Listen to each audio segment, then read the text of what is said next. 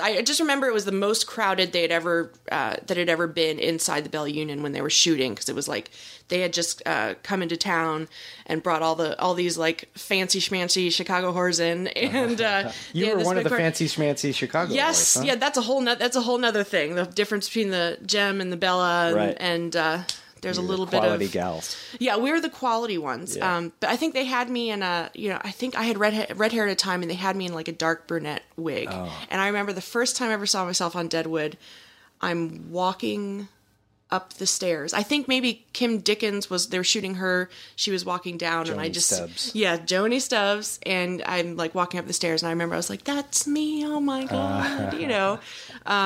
For being just a background player and going in blind and never have done background work before, anything of the such, and being a person who's really into like just wardrobe and just dressing up and all that fun stuff.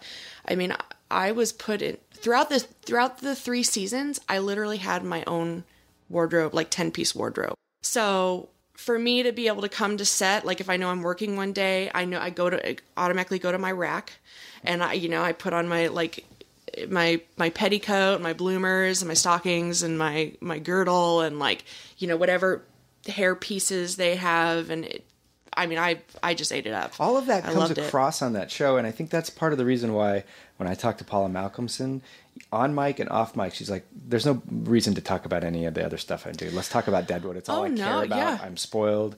And all of that detail comes through in the fact that they go to such lengths for even the background actors is amazing. It's incredible. I mean, the fact that Deadwood, that experience, for me being a part of that family, but still a very small, minor part, that's been a highlight of my life. I mean, I loved it. Yeah. I would get so upset if I couldn't, like, they'd call me to come to set and like, can you work tomorrow? Can you work Tuesday or whatever? And if I wasn't available, I would just like, it would break my heart.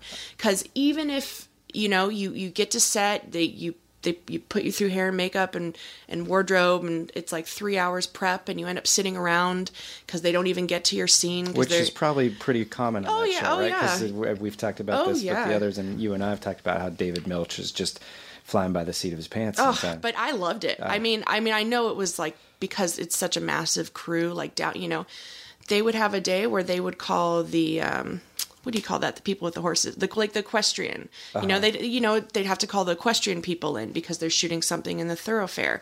They need all the effects stuff if they need the thoroughfare.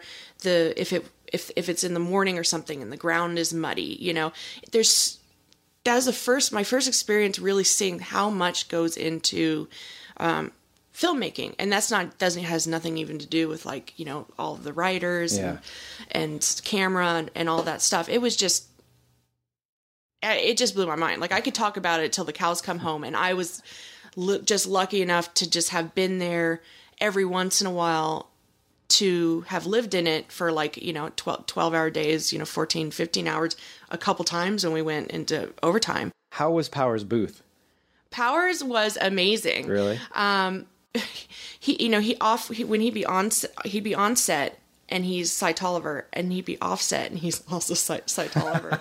Because he walks around and he's kind of concentrating and going over his lines in his head, and he has his like cigar that he always kind of has in his mouth and has in his hands, and he's very gestural, and I loved it. Well, let's talk about the day that you got moved significantly from background actor to featured player. So I'm glad you're here, because I've always wanted to address what it's like to do a nude scene in TV or film.